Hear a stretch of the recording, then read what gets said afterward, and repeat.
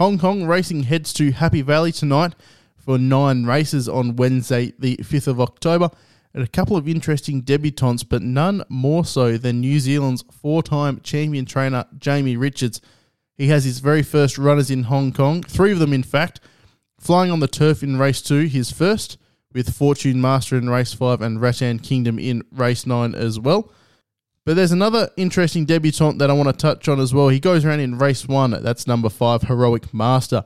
He was trained by Richard and Michael Friedman as Fluctuate down here in Australia, and both of his wins came around tight courses in Gosford and Wyong. Now, obviously not as tight as the Happy Valley circuit he will face this evening, but he has trialled well at the circuit leading in, and I have him on top in the opening event, and I think he's a little bit of overs considering the field that he's up against this evening.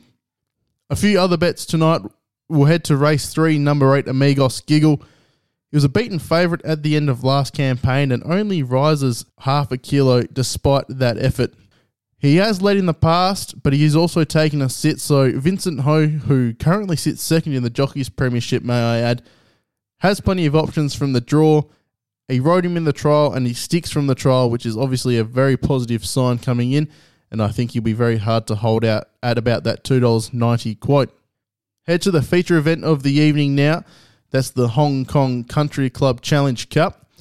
Race 6, number 2, Zone D. He was slowly away last start over this course and distance and just settled further back than he probably had to be. He got caught up on the rail on straightening, and the winner was able to build the momentum and blast over him in the end, but he hit the line very, very nicely despite being beaten 2 3/4 lengths.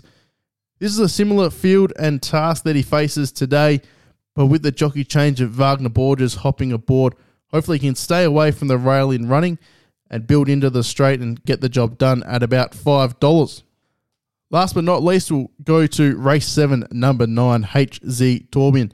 He was only a quarter of a length away last start and drops 7 kilos tonight as he does rise in grade. Now, that effort has plenty of merit attached to it as he pulled up with blood in the trachea, so a very, very tough effort to finish as close as he did. He's drawn much better today, and there's been 5 runners out of his last race for 3 wins and a placing, so the form is stacking right up. This favourite had no luck last start, drops of God, but I seriously can't get around him. I think he's a bit of a money pit, and there always seems to be an issue with him. So I'm very, very happy to be in the corner of HZ Torbjorn at about $4.40. Wrapping everything up, we're going to kick it off in the very first race 1, number 5, Heroic Master. I think he's worth a couple of dollars. Unfortunately, only 7 runners, so we'll have to go straight on the nose with race 1, number 5, Heroic Master. Race 3, number 8, Amigos Giggle. We'll have him to win at about $2.90.